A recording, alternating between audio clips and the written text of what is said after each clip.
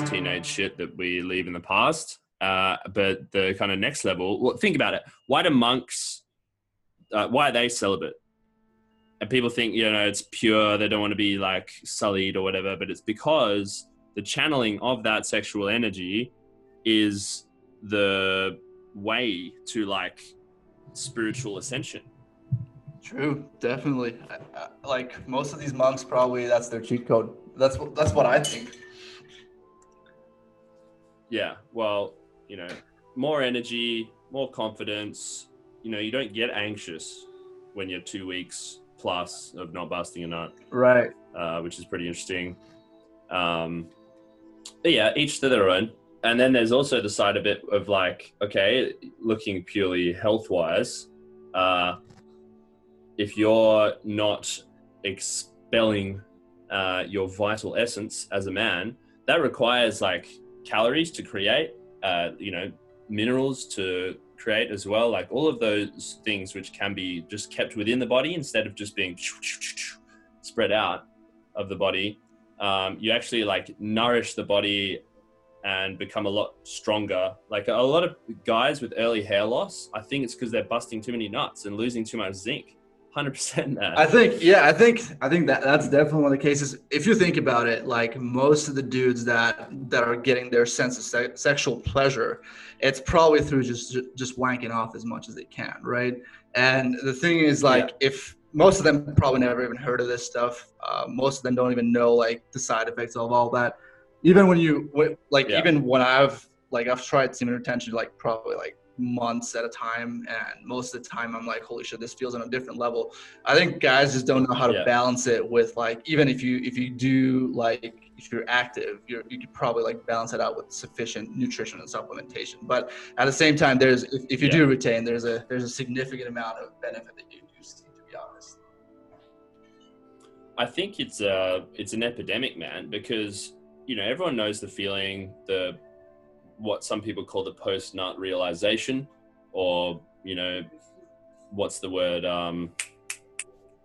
missing it, post-nut clarity, where they think, oh shit, what was I doing before? I was kind of taken over by the clouds of lust or whatever.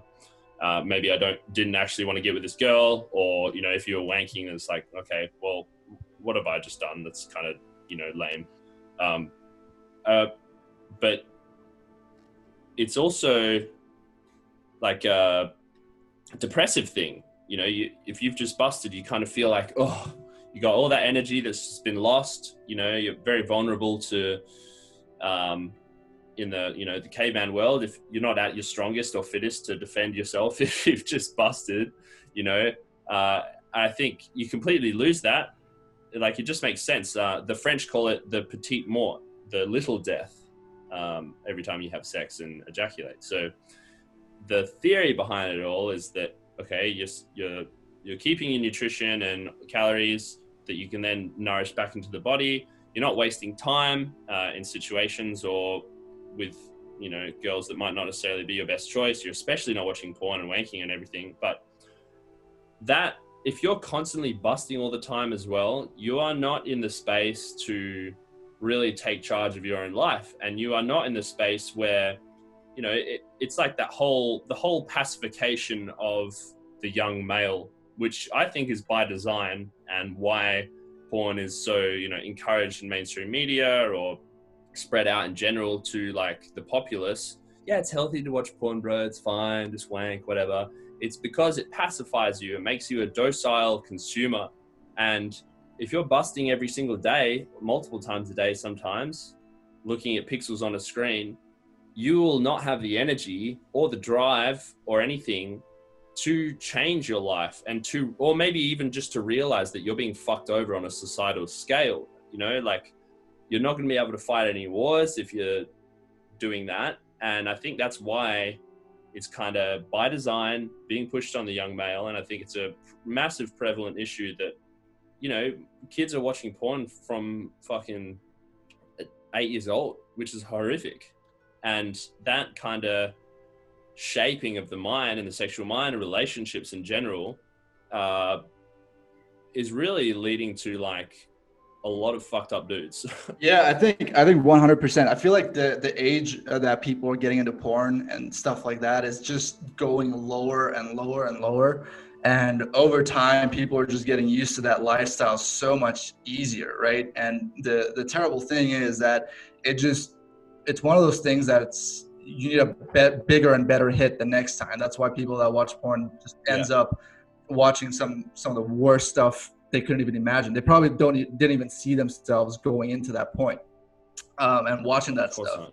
And then after they watch it, it's like a nonstop cycle of watching it, getting a momentary hit. And we all know that dopamine calm down at the end of it, where you feel like you don't want to do shit for like another 2 to 3 hours, and you're just laying there. I think stuff like that, like there's a lot of talk about semen retention on Twitter, and a lot of guys talk about it. I think it's very, very good to utilize it as a tool.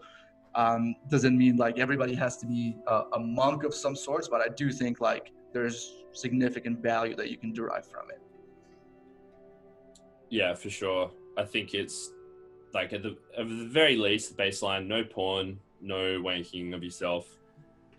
If you're having sex with beautiful girls that you care about, they care about you, then, whatever, that's life, and you should enjoy that to some degree. Right. And the thing is, most of these guys, like, their main problem is probably the fact that they're not busy enough to the point where they have enough time to jerk off. Like, I genuinely don't have time for that. And I'm sure you don't either, because like we got our shit going, and whenever we actually want to indulge into something, there's like beautiful women out there ready to go. But like, if you're actually building some things, like, dude, there's literally no time to like pull out it's a waste of time. Yeah. It's a waste of time. Exactly. At the very least, it's a waste of time. At the most, spiritually damaging, and really just not what you want to condition yourself to do. And yeah, the real thing is so much better. So of course you'd want that. 100%. Yeah, so I guess we kind of went in there, but Kaz, welcome to the Soulcast. Thanks for doing this with me. I know probably one of the most requested guys to come on here. Did you know that? I had no idea. Feels good to know. I'm happy to be here. So thank you. I think there's a lot of fans that will be happy that you decided to come on here. I know we're going to get into a lot of stuff, but maybe the first point that I wanted to talk about is anti-herd mentality, and you have that in your bio on Twitter. I think it's very important to realize that as a human, we are biologically ingrained to do what the herd or the tribe thinks is best. And that's a biological mechanism to keep us safe.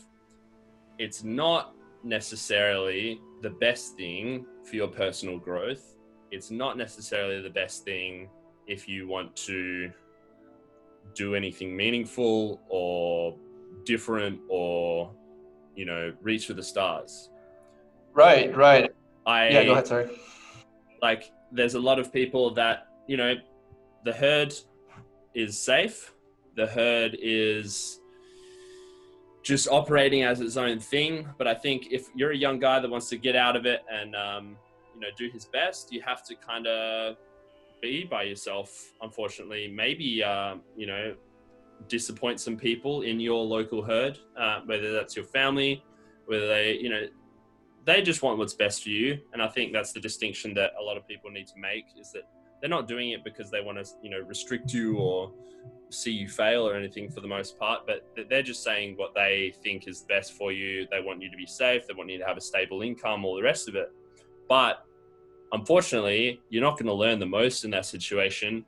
And you need to realize when it's kind of time to break the shackles, figure out something on your own terms. And yeah, what are your thoughts on anti-herd mentality? Right. I think it's probably one of the most crucial things for any young man to actually go through that phase where they just isolate themselves. I think the main thing is, like, if you look at someone who's like 17, 18, right? There's literally nothing about him that came from him. It's all been like nurtured from either his parents or the surroundings he's been in, and the overall school, whatever he's been taught at school. he's never had some time alone to himself where he really understood what is going on in his mind, what is going on with his desires and what he wants to do. So typically what I feel like the reason that, you have to be a little bit anti-herd is because if you stay around with a group of friends, right? Or your parents, whatever it may be, 100% of the time, their influence will be more on you than your influence on them, just because the power of environments. And we always cave into our environments to an extent. And the problem that becomes is that when you try to break out of the environment, these people, for example, family and friends, they try to hold you back. And one of the major things is that these people are attached to the identity that you have built with them.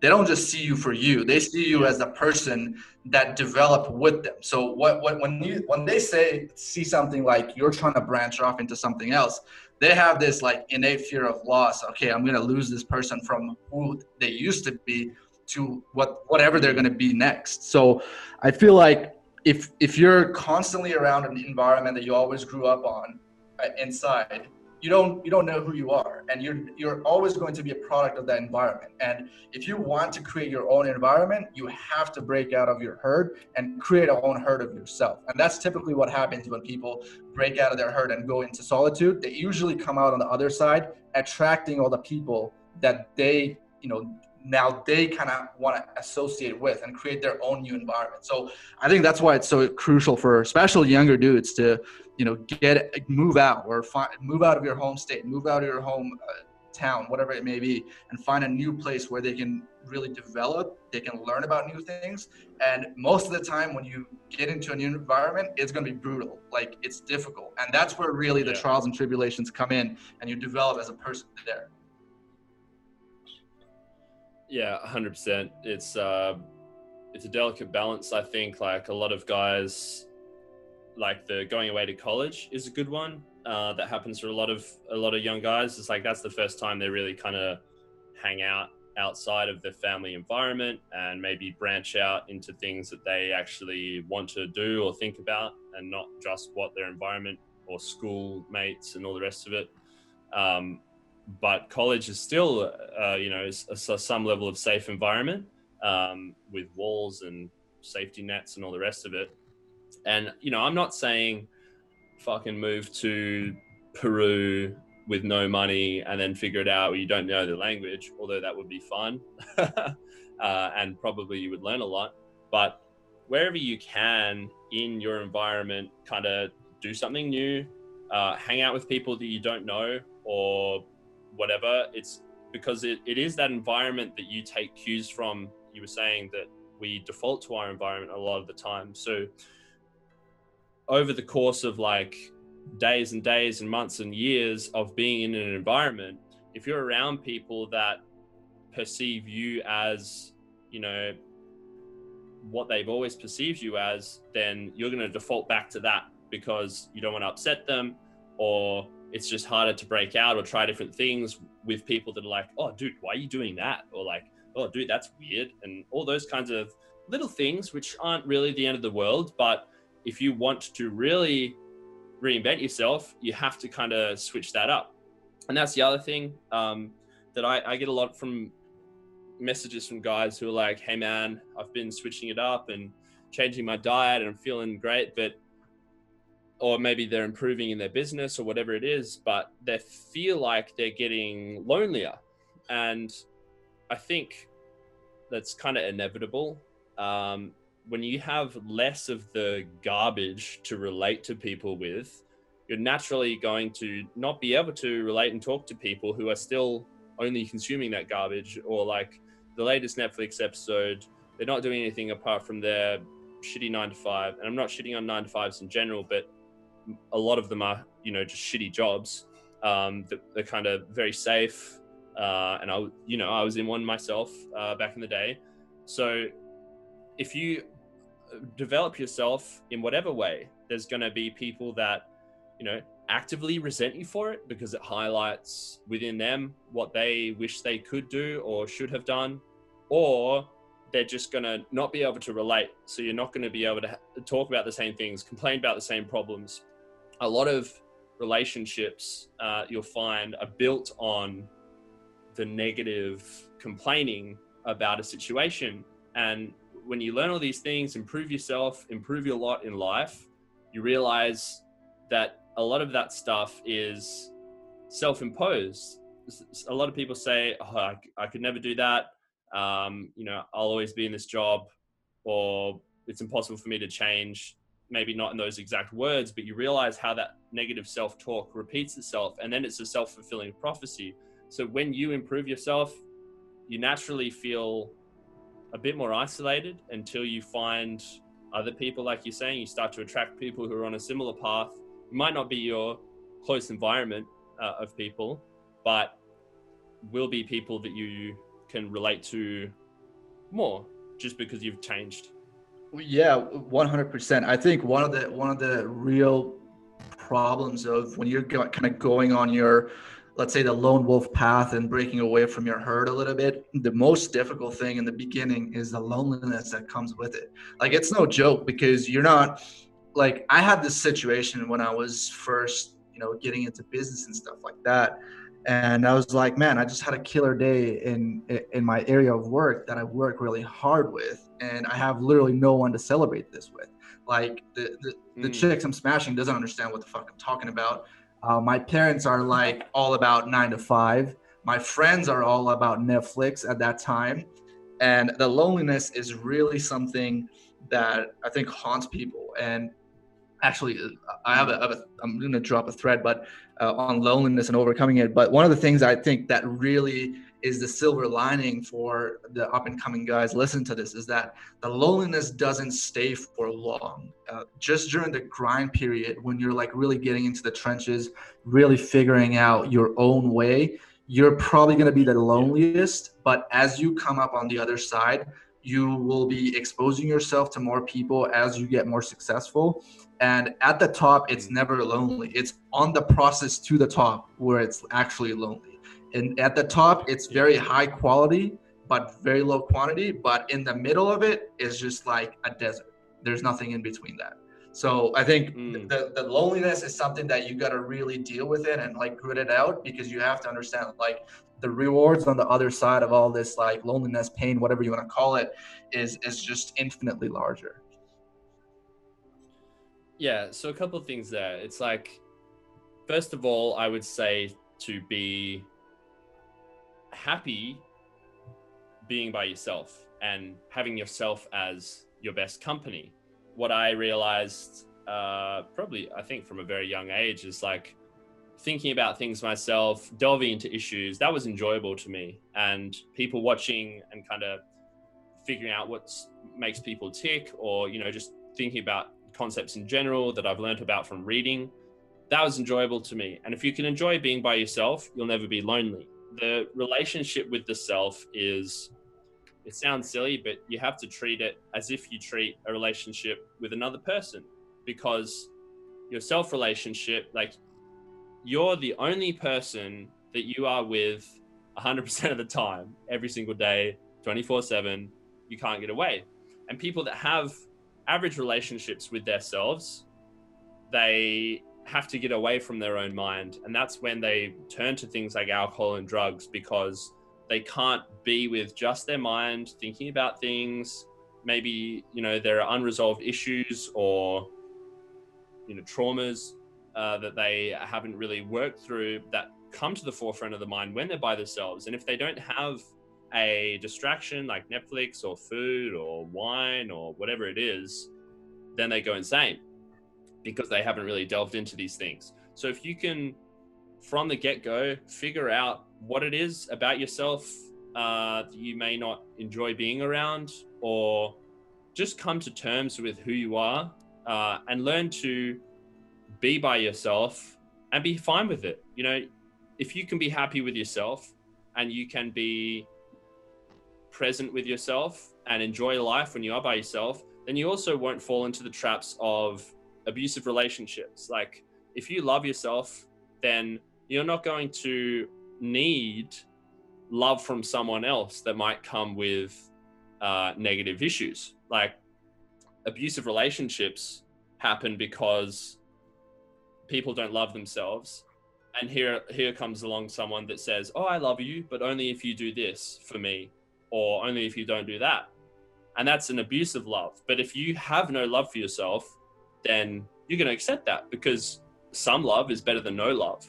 So all of these, abusive relationships that you accept for yourself, or even just circumstances in life that you accept for yourself, really comes down to, can you be by yourself? Do you enjoy who you are? Are there issues that you don't like about yourself?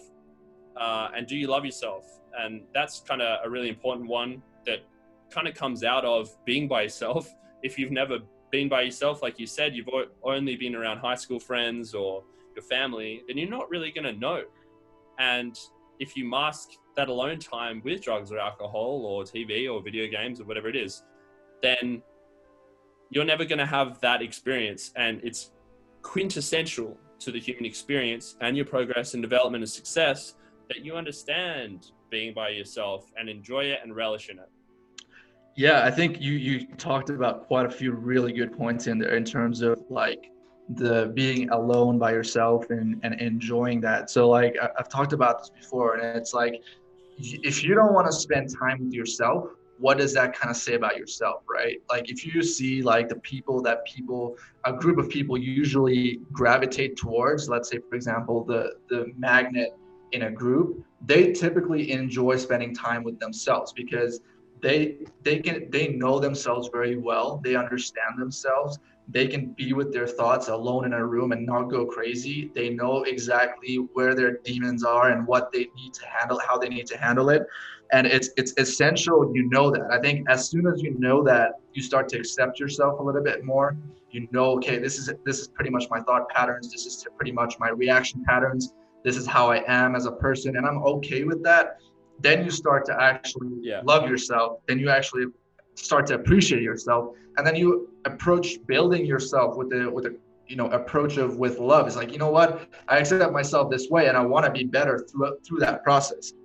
And probably the biggest problem nowadays is that people don't spend enough time alone, and they think being alone is something that's negative. There's a negative connotation. Maybe you're like an outcast. You're a loner, or you have friends and stuff like that. So that's a little bit of a social conditioning as well, because people always want you to be plugged into something or somewhat.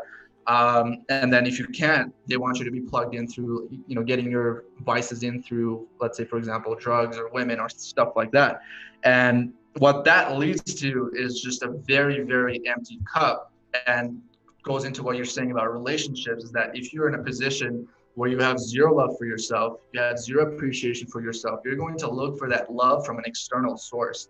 And guess what? Every time you're dependent on an external source for love, appreciation, or anything to fill up your own cup, you're at a severe disadvantage. Like the chick that loves you today might not love you tomorrow. And then the day after that, you're going to be in depression because of that. So like betting your self-love on somebody else is like something that's basically a straight fire way to get depressed or sad or whatever you want to call it. Yeah.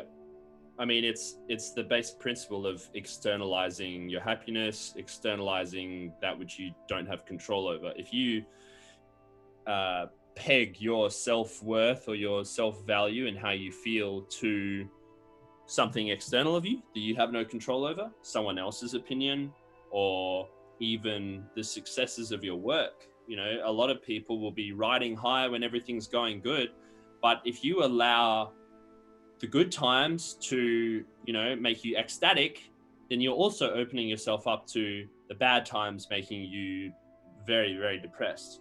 And I'm not saying like never enjoy anything, but it is a trap that some people can fall into, is they have their first bout of success and it's going great and you allow yourself to be caught up. But then once you do that and you're tying your emotional state to the good, then it naturally swings back eventually. Life is a game of cycles and ups and downs.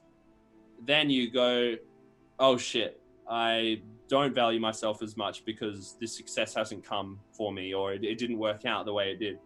So the self-love thing and the self-worth thing is kind of like your base level happiness, I guess, or your centeredness, that if you can nourish that and always draw energy from that, then everything else happening outside, that's outside of your control. It doesn't matter. And that's what the, principles of stoicism is to get back to, is like, what can I control? Me, my thoughts, my emotions, my actions. That's what I have control over. Everything outside of that, that's not me. I can put things into effect. I can direct energy to things. I can build things, but never attach yourself emotionally to the outcome, good or bad. Because if you do that, then that's just the recipe for disaster. Yeah, I think it's that self-worth and self-love, it has to be the foundation on what you build on top of, because that's essentially what's going to allow you to weather the storm of life. If you're good on the inside, nothing externally should be able to, the line of equanimity is what I always refer to. I should be in a state of equanimity no matter what. If it's a great day, then it's great. I'll experience the day.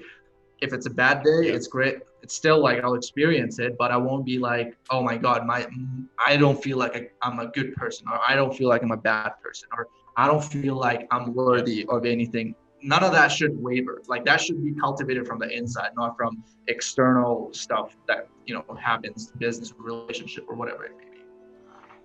Yeah. And that gives you a resiliency as well, because you will show up and work on the days that it goes well. You're not going to, woohoo, all good, success, take a week off. Yes, take a day off, but don't rest on your laurels. But then you also, if it goes to shit, you're just going to be like, oh, okay, cool. Let's get back to work. Let's try and fix these problems. And I think that is super important if you do want to build your own business or anything. It's like, there are going to be days where it's good. There are going to be days when it's bad. The compounding return of you showing up each day is the main thing. And I'm sure you can attest to that. Yeah, absolutely. Like the self-worth thing goes into actually relationship dynamics and business itself.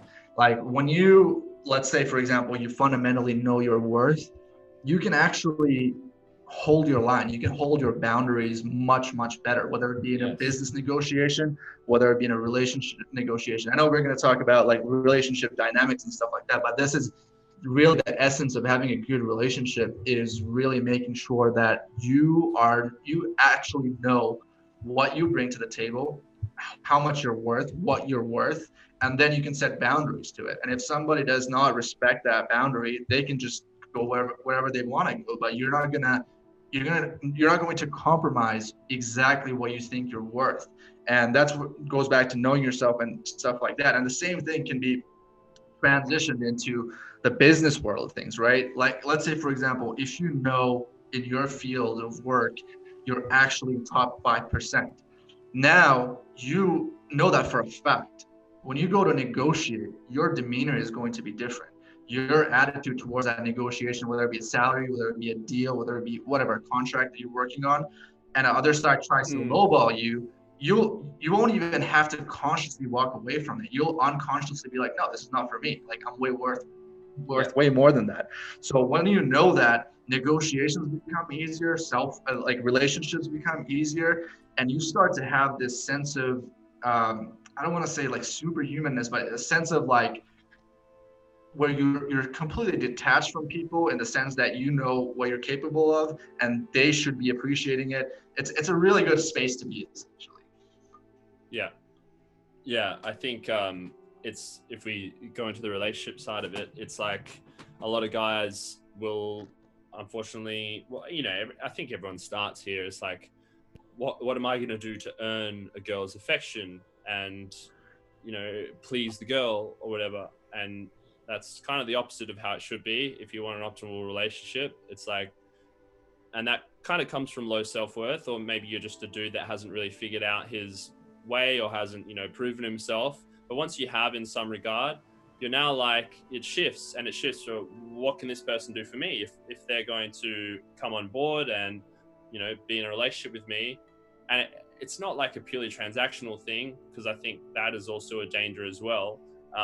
But the shift from valuing the relationship more than yourself, like that's when you run into issues. And the girl doesn't even want that either. You know, it's supplicating and it's loserish behavior, because it subcommunicates a lot of things.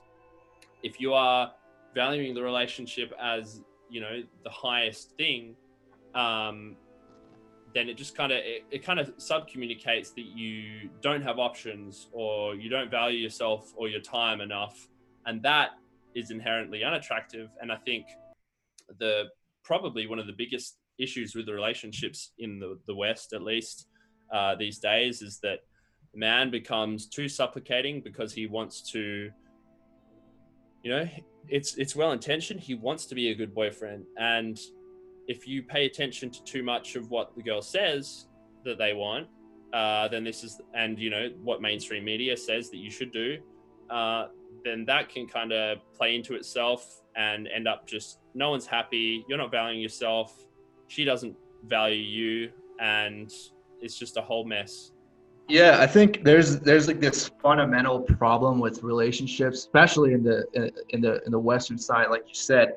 It's where like these dudes are chronically chasing, and that just turns people off in the worst way possible. And what ends up happening is that these guys are trying to make people happy. These guys are trying to make their girls like the happiest possible. Putting the relationship as the priority, right? And they start to treat the relationship as like a third entity between the two. It's like, hey, I'm gonna deal with you and you're gonna deal with me to preserve this relationship. But that's actually really a fucked up way of thinking about it, because there's no, in a relationship, there's maybe like close to 0% logic involved. It's all about emotions coming in. And if we look into like the fundamental way of how relationships work, it's guys should be building things and the women should be automatically attracted to someone who's of worth. That's how it works at a very base level. So what happens is like these, I don't know where it comes from, bro. Like, is it from Disney or is it from parents? But they get this idea that, okay, let's like shift my focus from building something of worth, let's say a business or my physique or whatever it may be, and then transitioning it into focusing on the relationship, so much so that the girl feels like, okay, you're not the guy that I got in a relationship with. And there's no like, it's not to demean women by any means, or it's not to like demean men at any means. It's like there's two separate purposes for two different sexes. And one is basically you should be acquiring skills, you should be building on top of them, you should be focusing on yourself first, and the women should come in and actually like you for who you are, where you're going to. And it goes back to, again, self-worth. If I'm building a business and my girl doesn't understand that, like that's a problem. And she should be able to respect me because of that. And the relationship will actually work better that way. And like overall, like you said, like prioritizing relationship as like this agreement we got into is probably why most relationships don't work out, because people take the focus from the wrong thing and put it into the other. Yeah, something I get is from messages from people is like, oh, hey, Sobra, how do I balance my relationship with wanting to improve myself? Because my girl doesn't like that I'm, you know, spending more time away from her. And that immediately I'm just like, what? Your girlfriend has a legit issue with you spending more time to improve yourself. That right there is, you know, a red flag. And is it born out of, you know, I guess if you've had this kind of safe relationship where everything's hunky or everything's the same, you're only spending time together when you have free time, watching Netflix together, or, you know, just hanging out, which is good to a point, but, you know, it's better to, you know, improve together, go to the gym together. But she also has to understand that if she wants, you know, a legit dude, then she has to give you spare time to work on things, and because you can't build a business or, you know, learn new skills if you're hanging out, going to brunch. Unfortunately, that's just the name of the game. So if your girl like actually gets upset that you're spending more time away, first of all, you know, take charge. Just be like, hey, look, this is how it is. This is what I want to do. This is what I want to improve. 99 times out of 100, if you go in with that mentality and just say, look, this is what I'm doing. I want to improve. You can support me or not. That's fine. Then they'll come around. That's, that's the other side of it, is like, if you want to make a change in your life, your girl gets upset about it, it's good for the both of you, and then you supplicate to her emotional demands, then you've already lost, unfortunately. Yeah. Like, it has to be, this is what I'm doing, baby. You can come along. I want you here to support me. We can do this together. But if you're just going to hold me back, then that's fine as well. I can do it by myself. And it's not like ultimatum rules, controlling or anything. It's just like, I want to improve myself. And, anyone that holds you back, that goes for not just male-female relationships. Of like, if your bros are like, dude, why aren't you hanging out on Friday night? We're going to watch the game, sink some pints. It's like, all right, relax. We can do that in a couple weekends time when I have some wins to share with you. But right now I have to stay at home and I have to fucking grind and, make something of myself. And anyone that doesn't understand that, girlfriend, friend, or family, then they are just externalizing their own internal issues. It goes back to what you're talking about at the start. They have this idea of you, this fake reality that they've constructed in their heads. And when you diverge from that, it threatens them, or it threatens what they think is that relationship. And anyone that has your true best interests at heart and wants you to succeed and win will understand that. Oh, you want to stay in and, read more or study something. Cool.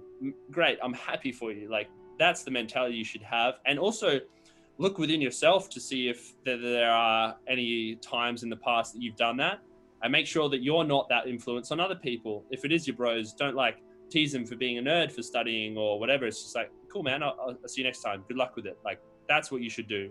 And I forgot where I was going, but I started with the relationship side of things.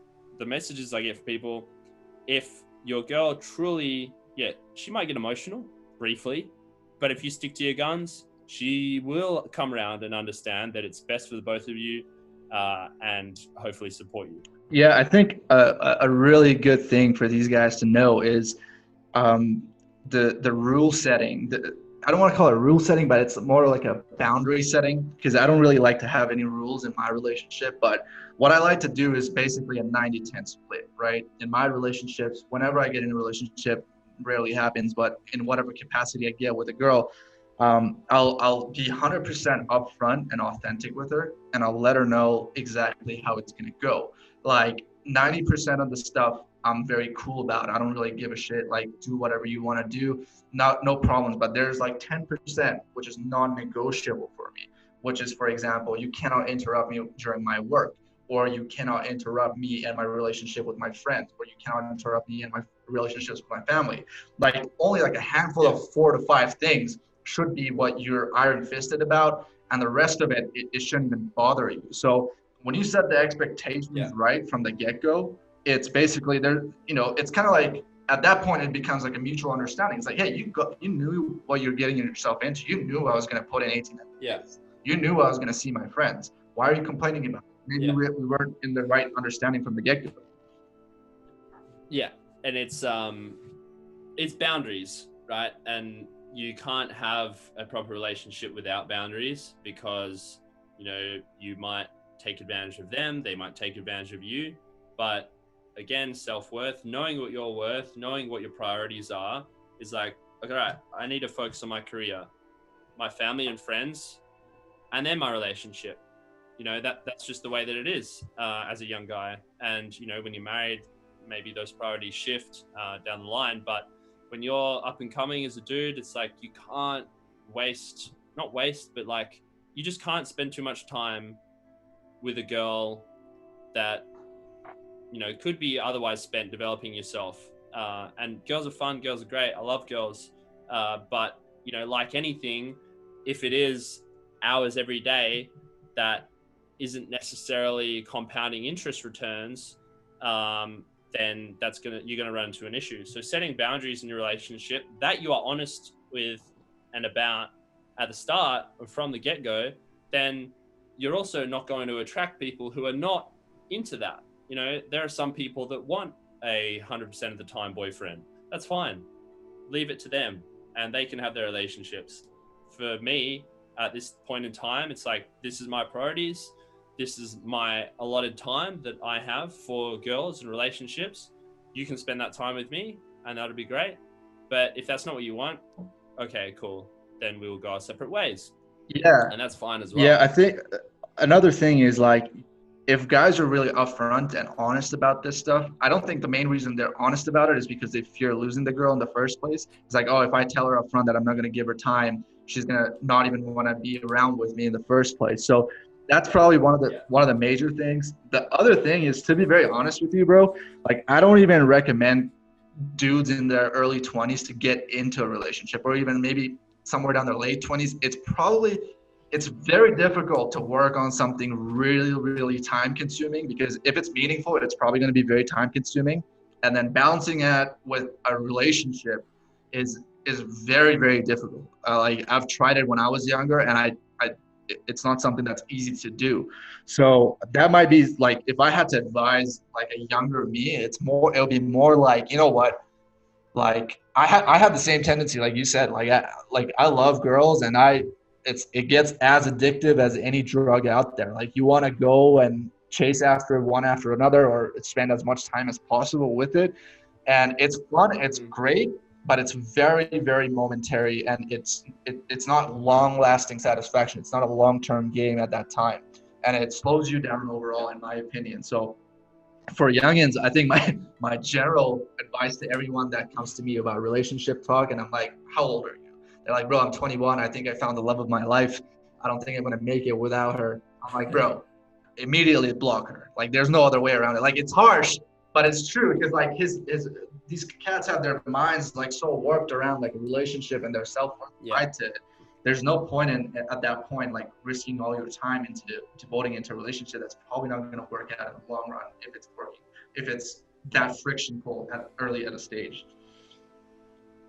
Yeah. I think if you are a young guy that genuinely you have a girl that cares about you, wants to help you build, gives you your own time, then that can be a good thing, because you're not, you have that closer connection, which, I always recommend with a girl rather than the one night stand casual stuff. That can give you a lot of time in some respects, because you're not having to go out on the town and, talk to hoes in the bars and everything, to kind of get your fix with that. It's just like, okay, I have my girl, I can kind of put that in a little box and then focus on the other stuff. Because as a young guy, you're horny, man, or you want to talk to girls. Like that's a ever-present thing in your head from like 15 onwards. So I can see the benefit of it. Like, you just have to make sure that the relationship is quality, and that can be kind of hard to ascertain as a young guy. You don't have the experience. I wouldn't say as a blanket rule, like never have a girlfriend or whatever, but just make sure that it is quality. It is not smothering. She understands like what you want to do with your life. I think, like you were saying with the blocking with the guys that ask about these things, I get them as well. It's like, maybe you can offer your points on this. It's like, how do I get over a breakup? I think this girl was the one for me. Again, very young age. It's like, most of the time, they're probably not the one for you. They were just one of your first relationships, and it's the first kind of foray you've had into relationships with girls. So your brain is just going, all these chemicals firing, saying, pass on your genes, pass on your genes. So you, that's unfortunately what happens, but you're getting all these things in your brain mixed up with genuine loving connection that might last for decades, which is real, which is possible. But I think, like you're saying, most of the time, if you are breaking up with a girl at that young age, it's the best kind of move is to just block, for both your sakes, right? Yeah. Like, if they are unrealizing that they're stringing you along, or that there's an issue there, then it's better for both of you to just kind of go your separate ways if you have broken up and it's kind of messy in that way. Yeah, I think what you said is very important. Like, there's no blanket rule, right? First of all, you shouldn't even be living by someone like me telling you a rule. If you're a young guy, you should find out for yourself what works. there's never any rule like that. I think when people are in that early stage, especially young guys are in that early stage, there's a few ways they can go, right? One is you get into a relationship, and if you found a really good girl, you should of course stay in that relationship. If she's accentuating your life, there's no reason to break apart from it. It's not like you have to go the player lifestyle and just smash holes every weekend or something like that. It's not a necessity. That's like another societal pressure put into you. You should do what's beneficial for you in the moment. So that's one of the very positive ways to go about it. The other ways people typically end up wasting time in the relationship side of things is that one is that they'll either be in a bad relationship. Obviously, we all know how that is. The other one is that, like you said, is they're going to go out every weekend, get smashed, trying to pull, next morning, hangover, next night, repeat the same thing. 2 days out of your week, it's gone. That's the third way. I think the happy balance, and this is what I did when I was in and even do it to this day. Like if I'm in a good relationship, I'll focus on it and I'll devote my time to actually, preserving the relationship and doing whatever necessary. If not, just actually build with 2 or 3 girls and have them in a rotation and really build something with them. That way you don't have to like go out of your way every weekend to find something to satisfy your urges or anything like that. And the other side of this is that you actually end up building something that's actually fun to do. You get to know each other more, the sex gets better, and all that stuff comes along with it. So these are like the two opposite sides of the spectrum. One is more of like the player-friendly route, and the other is more of a relationship route. But these are probably like the most lucrative ways to go about in terms of, let's say, quenching your thirst or satisfying your urges. Yeah, all good points there. So I wanted to touch on this topic that was given to us from one of my Twitter followers. What was the moment you each realized you knew you didn't have to be conventional to move forward in life? Personally, it kind of comes back to the concept of being by yourself, figuring out your priorities. What do you want out of life? Do you want what everyone that has gone through the conventional path? And that was, to me, sit in an office for 40 plus hours a week under fluorescent light, talking shit, not being able to say what you want. If you have a very good work environment with bros, cool. That's still like you're indoors most of the time. You don't have equity. You're getting a salary. Your effort is not necessarily reflected in your compensation. That's something that I really push. Is like, if you are in a job, have it something that your compensation is directly tied to your effort or to your success more so.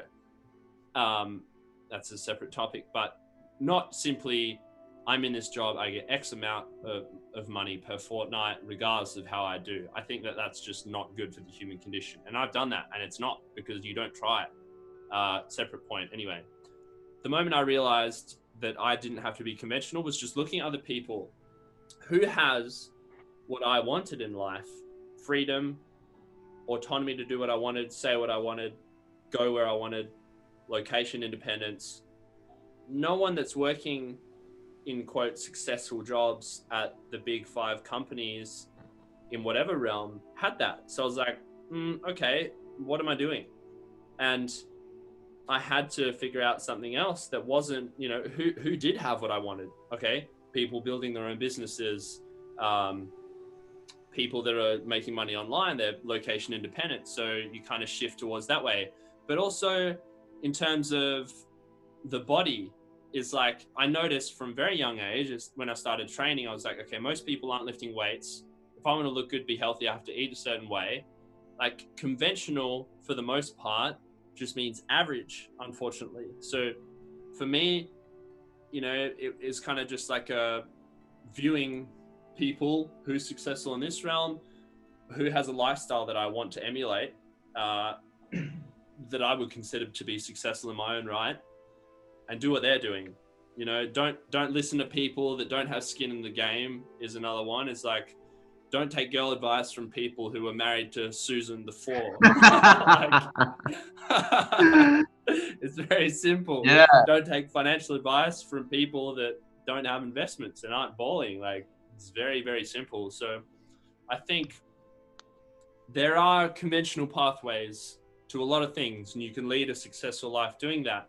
But now, more so than probably earlier in Western society, you have to break the rules or the conventions if you want to have your own unique form of success. And that was just like a slow process. But I did realize that, like, early teens or whatever, is that most people are unhappy. Most people are in sexless relationships. Most people don't have freedom. So if you're going to do the same things conventionally and whatever else, you'll end up there. So I knew that was not where I fucking wanted to be. And that was how I kind of structured it from then on. So what was the moment you realized you didn't have to be conventional to move ahead? Yeah, so it's a very, very interesting question, because I think as far as I can remember back in my life, I always felt like a fucking misfit. You know what I mean? Like, I was always feeling like, man, I don't feel like what these people are doing is exactly for me. Whether it be in like I had friends and all that stuff and groups and family, friends and family, of course, but I always felt like a little bit of a misfit in the way like the conventional living really didn't work for me. Like, I just didn't feel like, even as a kid, like I've always wanted to build businesses since I was like a kid. And somewhere down the line, it ended up becoming a little bit of a people pleasing thing for me. For example, my parents wanted me to go to university, get a degree, and get a job. And I diverted from my path and went into that corporate lifestyle for a bit. I think the moment when it happened is actually a combination of two things. One day, I was sitting in my 9 to 5 and I was working as a software developer. You can kind of imagine the demographic in the software development world. It's exact opposite of what you and I preach. And it's essentially, I'm sitting at my desk, right? And like, confession time, hunched over my laptop, just like making sure I hit the 4:30 p.m. time. And I'm like, I I don't know what happens. Like, I just all of a sudden like look around me and I see the people that are working around me, right? And some of them are fat, some of them are like divorced multiple times, some of them are just like here to just be until the retirement. I glance over this other guy's screen, he's watching fucking anime. I'm like, dude, I'm just like looking at this and I'm like, holy fuck. These are people that are like 5 to 10 years ahead of me, and they were doing exactly the same thing I'm doing right now. So I'm on their path, and this is what I'm gonna like end up at, right? And that's one of the things that was like a really turning point, and I really started thinking about it. And really, ironically, within a month of that realization, my grandpa actually passed away, and he was like one of my role models. And he was like literally anything but conventional. Like, he was rags to riches story, and he did everything his way, and he was my role model. And he passed away, and I was like, man, this dude was like literally didn't have a family and took all the risk in his life, overcame his fear, and became a success. Meanwhile, I'm here in a first world country, and I'm just too scared to quit my fucking job. Like, am I that pathetic? And that's like, I had a moment of realization in that. And I took 1 month off of work to just really spend some time alone and realize what I want to do. And I a lot of self-reflection, a lot of understanding about myself during that time. And then I came back, gave my 2 weeks notice, and I just got the fuck out. Yeah, I think I had very similar experiences. It's just like getting into a 9 to 5 at the office, you see the people around you, and you can like delude yourself for a while and say, oh yeah, but the money's good and it's a safe job, and they're just things people say to you to, I don't know, whether it's they're assuaging their own fears or thoughts, or you just take away what it is so you can sleep better at night. But deep down, I always knew that, like, okay, this is not for me long term. Figure the fuck something else out, because otherwise, the books that I had read, and I was already like reading all the stuff and kind of following guys on Twitter beforehand while working at this job. So like I knew that there was another path, and I knew what was going on. And of course, you do have to pay the bills to start with, but then you have no skills, you have no business or whatever. So that's fine. It is what it is. I think the trouble is when you are not doing anything on the evenings to change your situation because you are happy, or not even happy, but maybe you're content. You are lying to yourself enough that it's like, yeah, looking at a screen for 8-9 hours a day is fine. Tapping on my keyboard. And of course, you know, I do the same somewhat in the work that I do now, but you have skin in the game, you have equity. It's kind of a different thing. And of course, working for yourself is like spiritually freeing. Like something that always irked me about jobs in general was like, I had to ask permission to take a day off and have my, you know, request denied again by some HR drone. Like, fuck that every single way. I couldn't, you know, I did it, but that always was just like, what am I? Am I a man? Am I a free man? Or am I this weird economic unit slave that produces output? And yes, master, can I please have some time off? Like, fuck that, man. And I think eventually I was just like, no, all right, figured out something on the side, was able to quit my job once I started earning a bit of money from that. And yeah, I think every guy kind of feels that innately. If you're in a job where you can really excel, you're in a great place, great environment, great community, of course, again, like there's no one size fits all rule. But most of the time, if you're in a conventional 9-to-5, like just take the risk. You know, there'll be another 9-to-5 job that'll pop up that you can safely go back to if nothing works out. But of course, if you quit with the backup option, and I think maybe you can talk about this as well, it's like the burning ships approach. I forget who the commander was, but when he sailed to a new land, he got his men on the land, and then he said, all right, burn the ships. We're not going back. We're not going back home. We are going to make something of this land or fucking perish, you know? Yeah. And I think that mentality of I'm going to do it regardless, not having any thoughts of if it doesn't work out, you can always go back to the job. You know, that's possible. You're not going to die homeless. Like if you really get down to it, you'll figure out some way of making money. But you have to kind of go into this new world by burning your ships.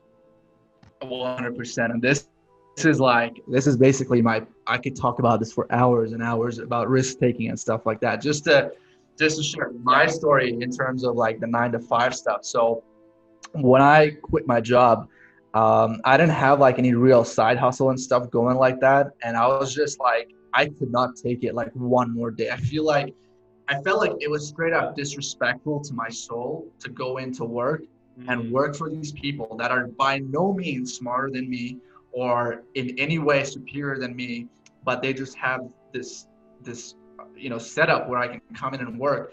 I felt like it was disrespectful for me. So what I did, during that month I took off, I went like balls to the walls in terms of thinking about worst outcomes possible, because I knew I was going to quit cold turkey. Like I didn't have it in me to stay there 2 more weeks apart from my 2-week notice to work on a side hustle. Like that was like straight up gone. So I like sat with myself and I was like, all right, what's the worst that can happen? Like I go homeless and I don't have any money to pay my bills. What I did was I literally got in my car that day and I went straight to like the closest place where I know homeless people live. I'm not even kidding. Like I went there and I was like, all right, I have a car and these people here are living in their cars on the side of the street in the parking lot. Can I do this if worst comes to worst? And I went in there and I was like, yeah, you know what? This is fucking better than my 9-to-5. Like I'm down to like literally live in a container out in the open when it's like -20 degrees Celsius with a block heater if I have to, but I'm not going to go back to my 9 to 5. And then I kind of did the math in terms of like, what are the chances of this? Like, we have this idea of like, this is a risk, right? But if you think about it, like, is it really a risk? Like, people think like quitting their job, and they directly associate it with not having any money, going broke, not having any food, and dying. Yeah. To those people, my question is, when was the last time you saw a dead homeless person? Straight up. Like, it's incredibly, incredibly difficult to die when you're trying to die. Like, your body is very fucking resilient. And it's actually like I was talking about this with the guys in Train Everything. It's like the dichotomy of death. It's like on the internal side, you feel like you're going to be dying like in a second, because you're not going to have bills paid and stuff like that when you're quitting your job. And that's what prevents you from taking a risk, because you think like your life is precious. And then on the flip side of it is at any moment you could get hit by a truck, a bus, and you're gone. So on the external, it's so perishable. And on the internal side, if you're actually taking risks, it's very hard to die. So my approach was basically burn the fucking ships. And the craziest thing was, it wasn't even like the worst was yet to come, because right after I quit my job, the pandemic hit, right? And at the same time got hit by a massive bill that I did not expect. Let's say from some entity that I was not expecting. And all that is going on, like, business is obviously not going to pick up when the pandemic is starting. My investments plummeted because of pandemic. I can't cash them out anymore. My cash flow is fucked because of the bill. And even at that point, I was like, you know what? Like, I'm not going back to my 9 to 5. And to make things even worse, at that exact time, my old job called me and he's like, yo, we'll give you a raise and we'll give you a promotion if you come back. And then I remember when they said it, I just like hung up on my boss, ex-boss. I didn't even like think about it. So burn the ships approach is really like the way to go when it comes to this type of stuff, because like I've tried like the inching your way towards overcoming your fears and shit like that, man. It's just such a slow process, and you only have like a really good 10 to 20 year timeline to make something out of yourself. And before that, you're a kid. After that, you're a senior citizen. So everyone's gonna burn their ships. Yeah, and if you go to the metaphysical realm of it, it's like the fact that you burn your ships, the universe knows that. The universe feels that, and the universe rewards you for doing that, because you are now solely focused on like maybe your thoughts, there's no use. It's all wasted if you're like worried about the negatives of what could happen. Whatever you focus on, you will bring into reality. If you're only focused on, okay, how am I going to make this work? It'll work out eventually. And you're not going to die, like you're saying. It's very hard to die in our society at the moment, barring some huge physical accident, whatever. If you're not going to die, if something doesn't kill you, you'll figure it out. And you can enjoy that as well. Like, it's not all going to be sunshine and roses straight away.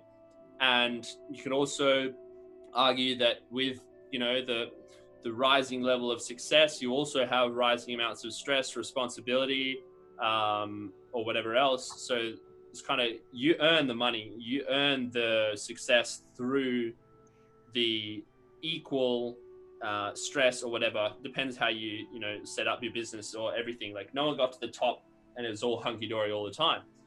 But when you burn your ships, nothing else matters. And I think you're always going to attain more success in that realm, whatever it is, when you only have that one goal. Like that seems to be a very consistent theme amongst people who have made it big in careers that they, people always say it's hard to make it in, like maybe like acting or whatever. It's like, you have to have faith that everything will work out. You have to trust yourself, and you can't have that backup plan of the 9 to 5, because if you have that in your head, maybe eventually you're, even subconsciously, you will just inch slowly towards that, because it's always in your head. It's like, oh, the nice, safe, boring job that I can always go back to.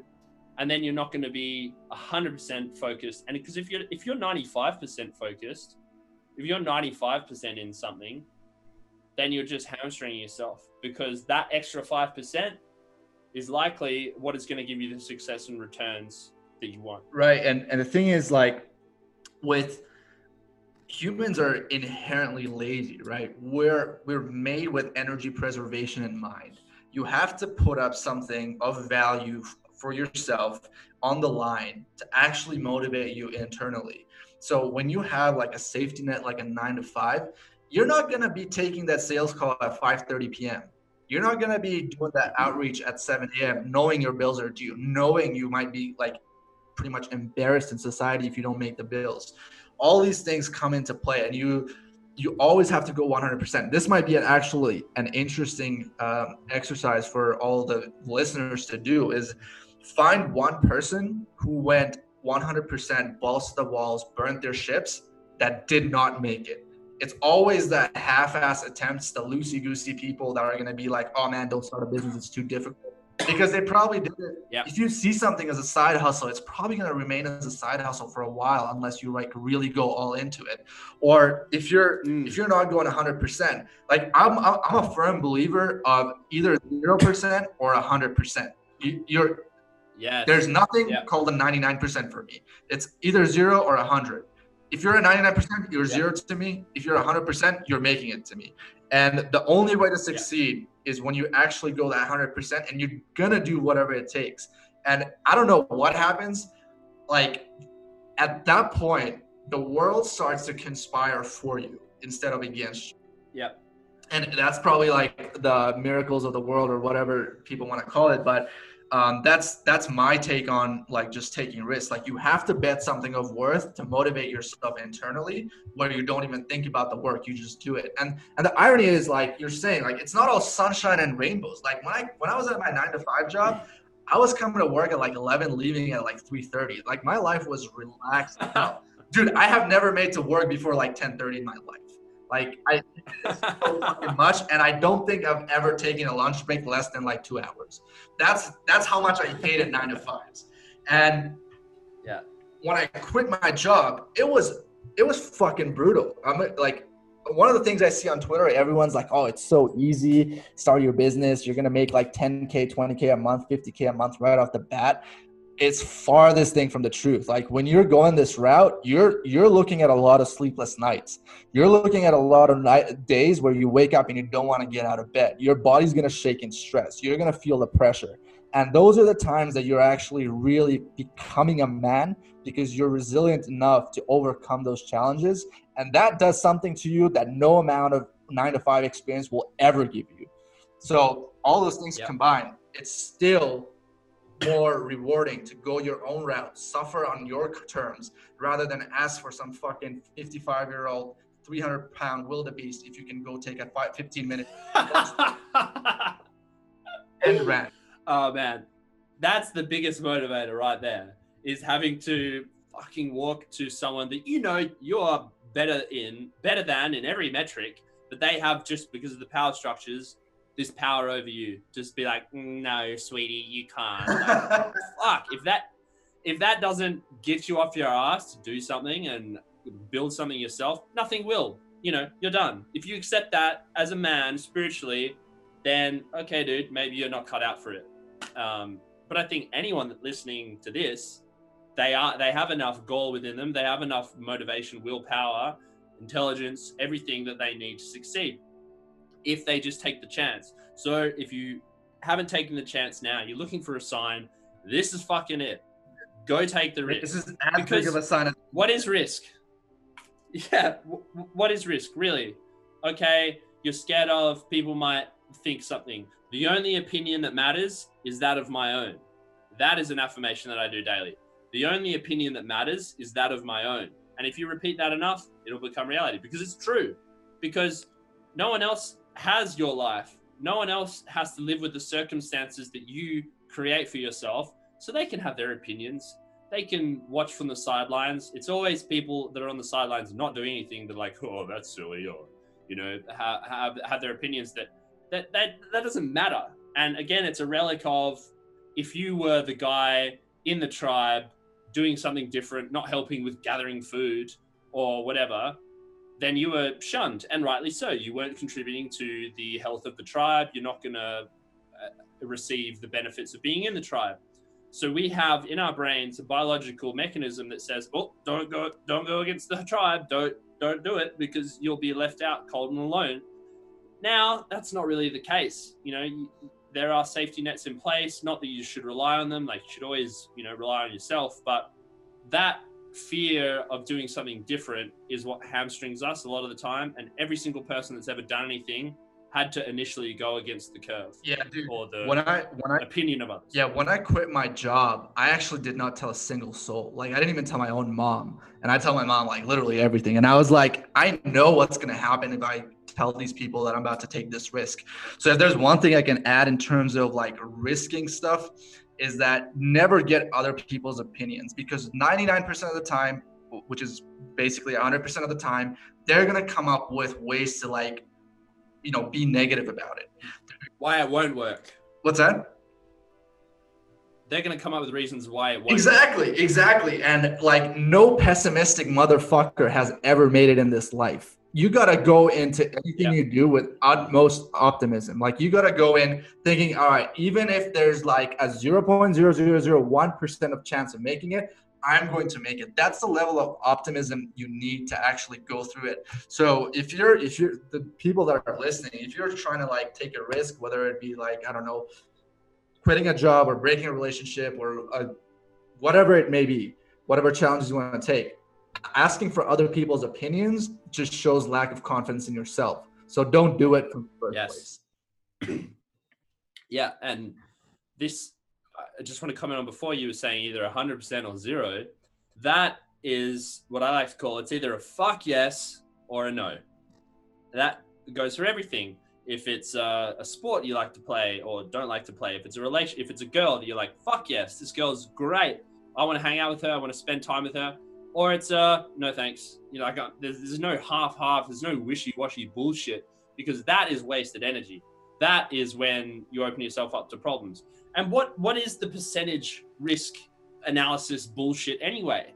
You either make it work or you'll, there's no other option. There's no chances of like, oh, most businesses fail. Yeah, but they're not me. They are some dweeb that wanted to go back to his 9 to 5 and couldn't hack it.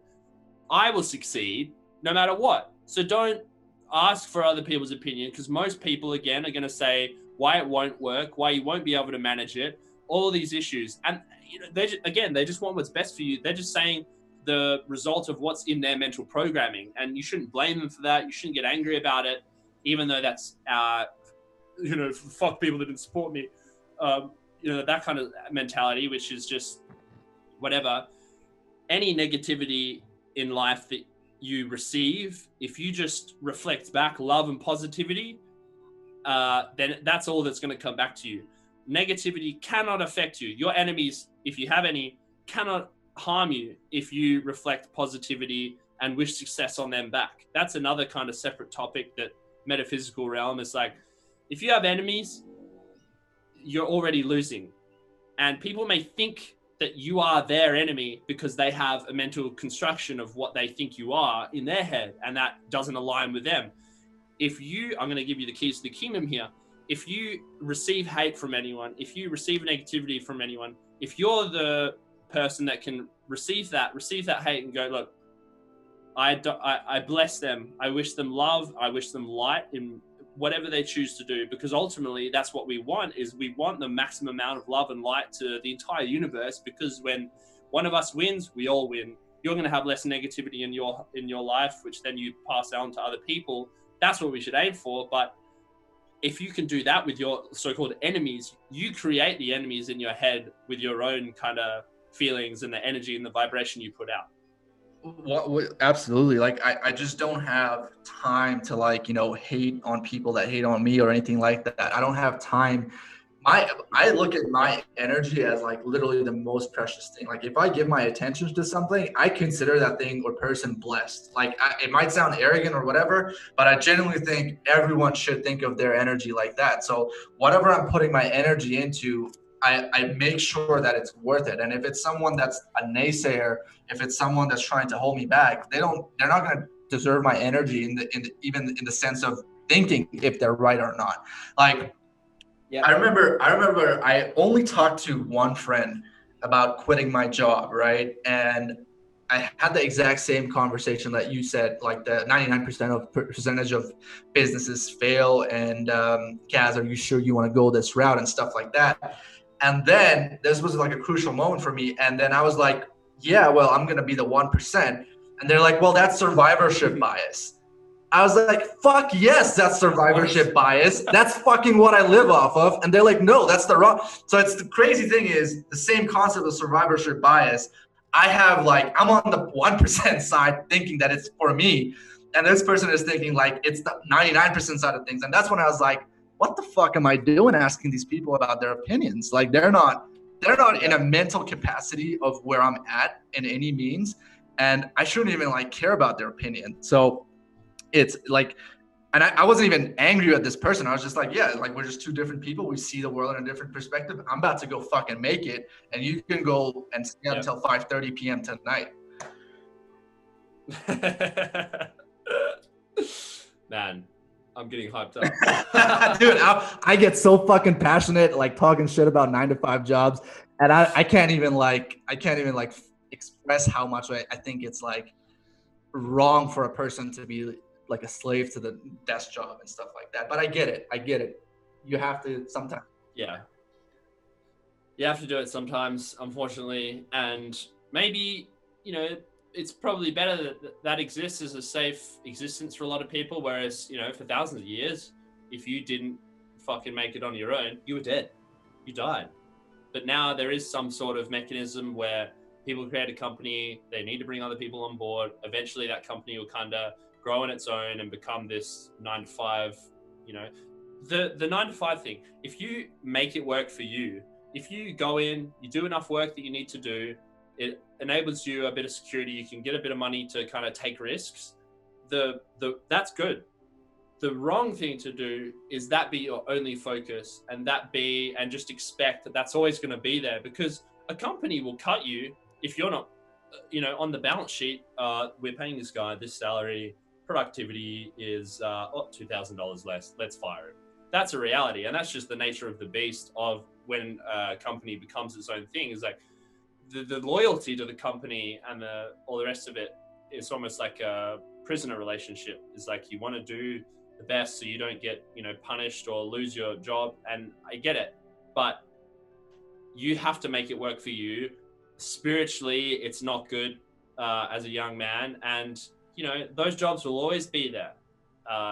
Again, that's not really relevant because we are burning our ships and making it. But yeah, I think 9-to-5s most of the time not the answer. Yeah, the only thing, like I leveraged my 9-to-5 into like saving money because I was coming out of like not the most financially sound family. So I had to like get some savings out of the 9-to-5 and get out of there. So you should look at 9-to-5s as something that, allows you to have that little bit of cushion, that saving up you can do to take a little bit more risk and then get out of there. But I think the real reason people don't want to leave the 9-to-5, it goes deeper than that, in the sense that we've been trained since kids to not take personal responsibility.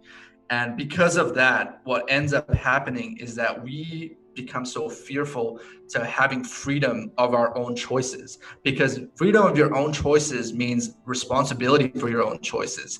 So when you go through, college, you're in a set environment. You go through school, you're in a set environment. Your family, you're in a set environment. Everyone's making these decisions for you. You go to school, people tell you what classes to take. You go to university, people tell you which labs and classes and exams to take.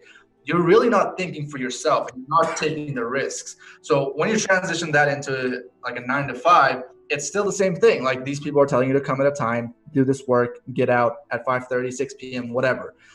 But when you transition that to something more personal responsibility, that's a lot for people to handle. They're thinking like, holy fuck, like where am I going to start? If I fail, it's on me. What is going to happen? Who's going to direct me?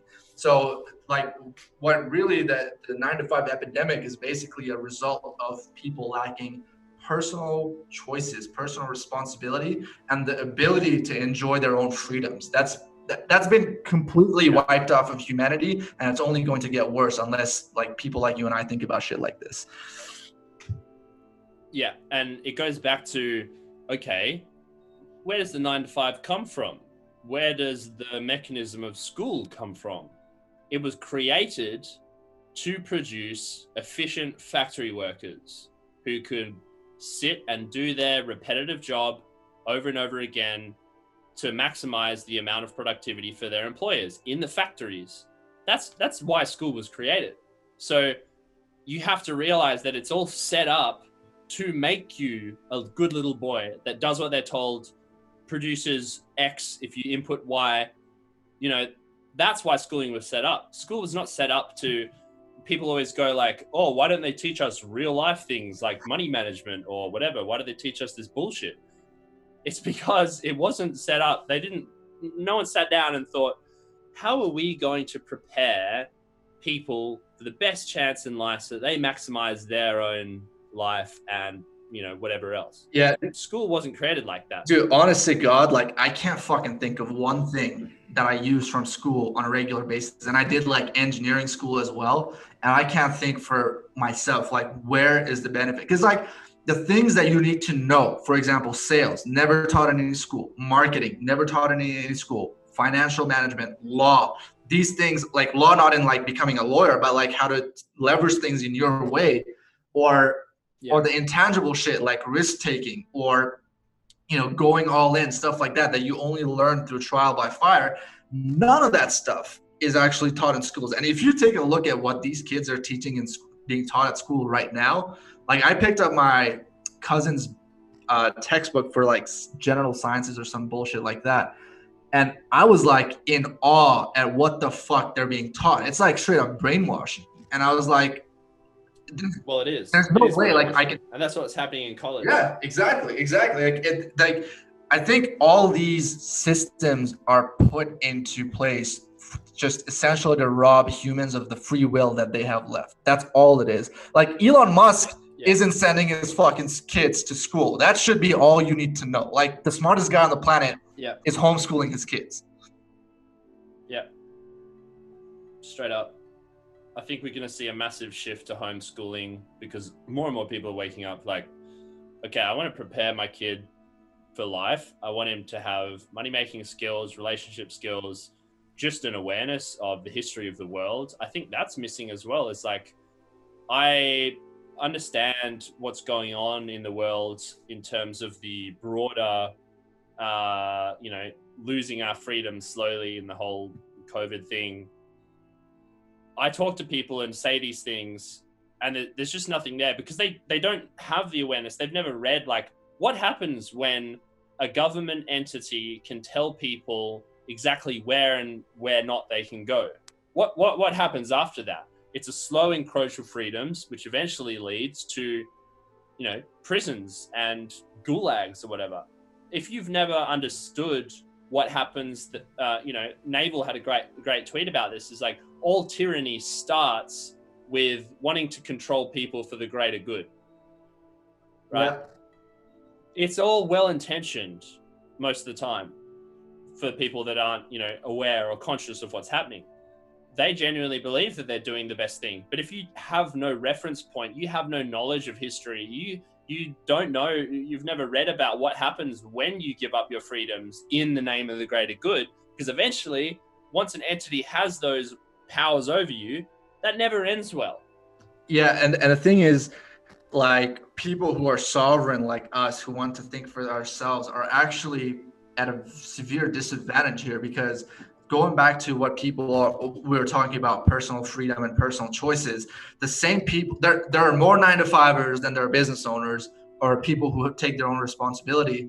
And those people they don't want to stop giving up their personal choices and responsibility at the 9-to-5. They want to go more. They want government to make decisions for them. They want government to like protect them. They want government to like come in and basically do everything for them. That allows the big brother or whatever to encroach more and more and more into our territory of in the name of safety, in the name of, you know, good intentions, in the name of the public good. And it just progressively gets worse and worse because of that. And all the time, whenever I have conversations like this, the thing that comes to my mind the most is a wild tiger running in the jungle with zero freedom, you know, cook meals for them, like chicken breast and shit like that, and they have to hunt to live. And then there's that tiger in the zoo who's being fed like 7 chickens every hour and looks fucking miserable. Yeah. And that's always comes to my mind. It's like, man, is safety as glorious? It's the same thing. Yeah. Is safety as glorious we're making it out to be? Like, do we want to be that caged animal that we don't even have the ability to like go get our own food and do our own things?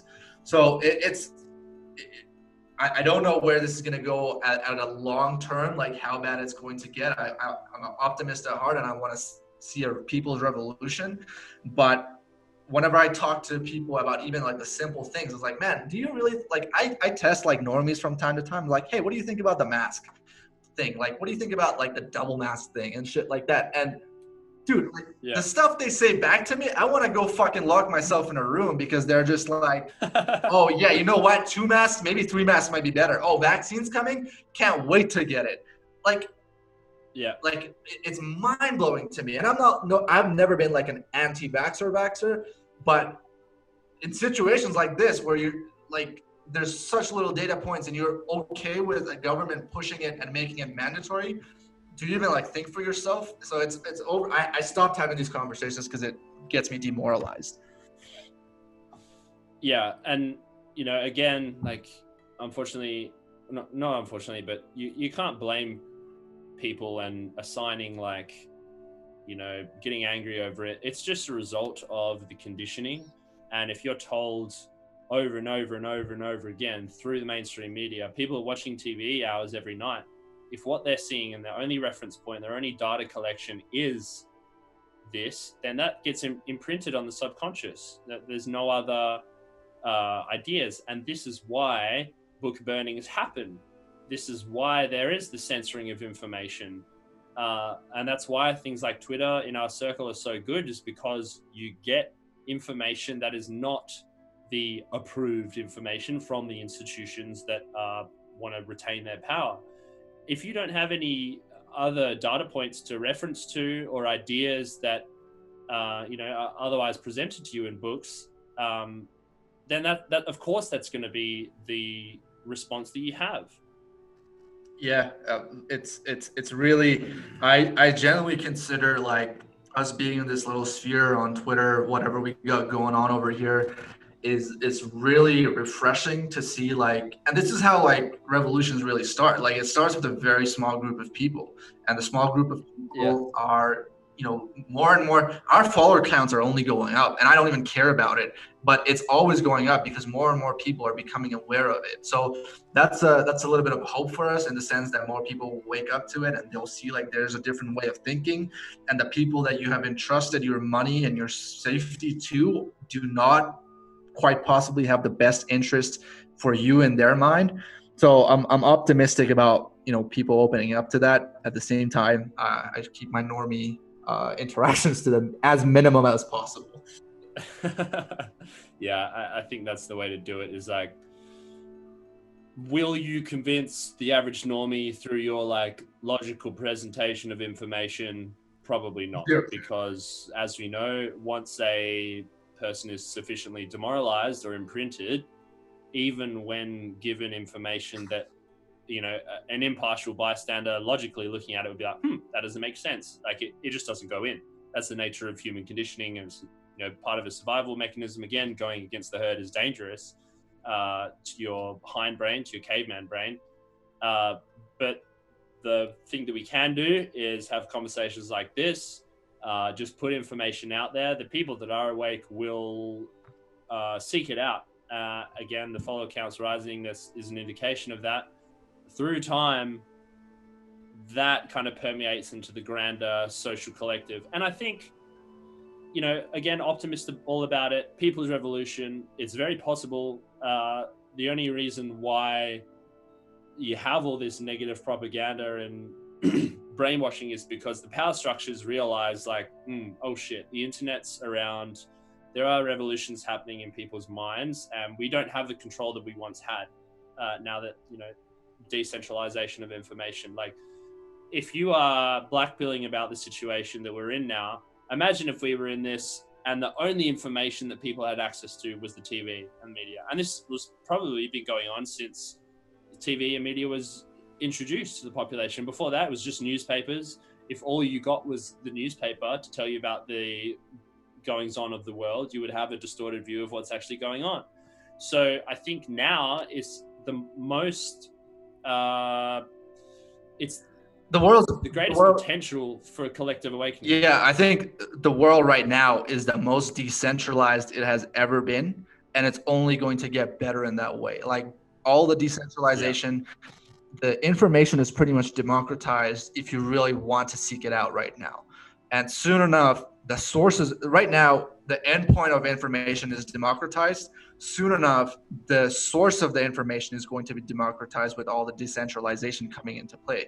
So in terms of information, it's becoming more of a choice of people wanting to think for themselves and seeking out the right information, because there's always information around. Think about like 100 years ago when maybe the only source, like you said, was a newspaper or a TV or your collective. You couldn't even travel as much to get exposed to the different thoughts and ideas.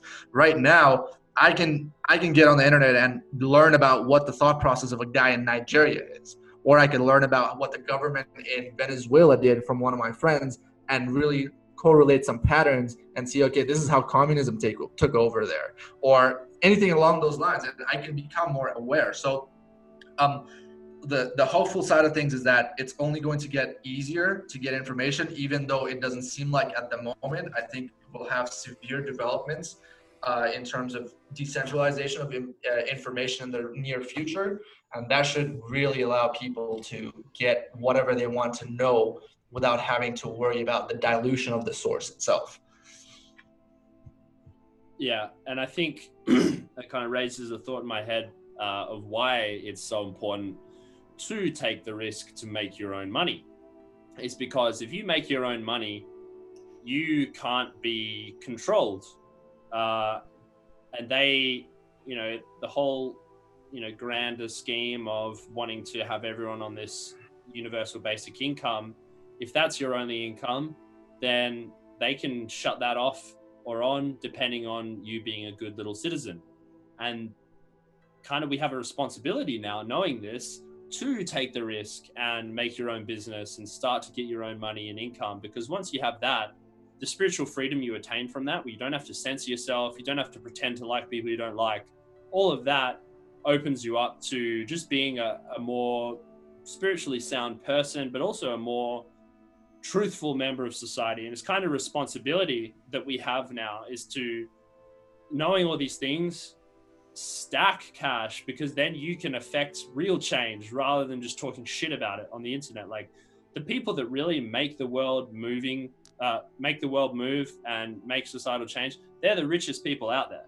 They are the ones that are putting the money in the politicians' pockets and making these changes that, you can theorize all day, but if you don't have any fucking ammunition to back up what you're saying, then it's just pointless. So I think, even for yourself, if you have the money to take care of yourself, live in optimal health, share that with other people around you and your cared ones and your loved ones, that is almost the responsibility that we have. Like money is not the goal. Money is, I want to be rich. Like you want to have the capacity and the freedom and the ability to raise people up. That is what money is about. And that's what all this grinding bullshit is about. Yeah. So if we look at kind of like how society is structured in terms of like, for example, taxation or your credit rating and stuff like that, all these things are designed to keep you in check. Oh, you didn't pay your taxes? Maybe we'll freeze your bank account and take away your money. You don't, your credit history, you're not working a 9 to 5, you're working a business, your income fluctuates. Some months you're making 10K, 50K, still more than the average 9 to 5. But your credit, you're not going to get approved for credit. So they want to go deeper and deeper into control over your finances as much as they can. And like this UBI shit of universal basic income, this is going to give them a whole nother level of control.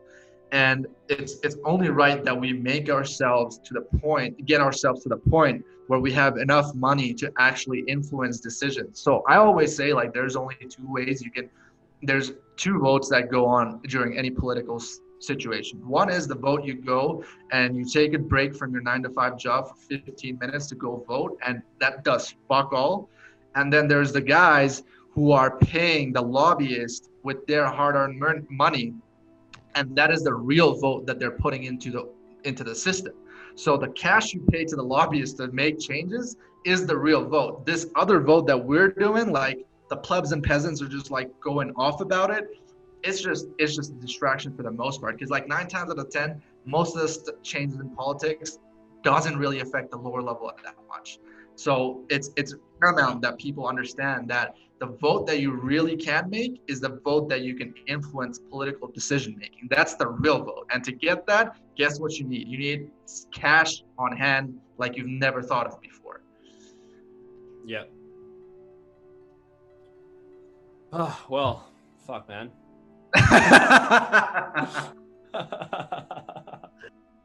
It's a good talk, bro. It's a good fucking talk. Yeah. Well, I want to thank you, Kaz. This has been great. I'm sure we'll rip it up again. But before I let you go, what are you working on at the moment? Where can people reach you? And any passing things you want to mention? So I'll go one by one. First thing, working on 3 major projects right now. One of them is the Train Everything program. The guys in there are just killing it right now, so that's really going good. Busy with my agency as always. The third thing is probably one of the biggest projects I've ever worked on, and it's within the next 2 weeks. You guys will see what's to come, so I'm very excited for that. It's probably going to change the world as people see it. I genuinely think it's that impactful, so I'm very excited about that. To reach out to me, it's always Twitter is the best spot. That's the only social media I have. Don't have anything on Instagram or anything like that. But yeah, man, like parting thoughts from me would be, if I could summarize my life motto in terms of just one phrase, it would be go all in on something and just bet the house as much as you can, as often as you can. Fuck yeah. I'll drink to that. Yeah, man. Yeah, that's all I got, bro. Great fucking chat. All right, brother. Appreciate you coming on the Soulcast. That does it from us. Thank you for listening, those at home. And yeah, take everything we've said on board. Take some fucking risks. Sounds good, bro. I'll talk to you next time. All right, see you, bros.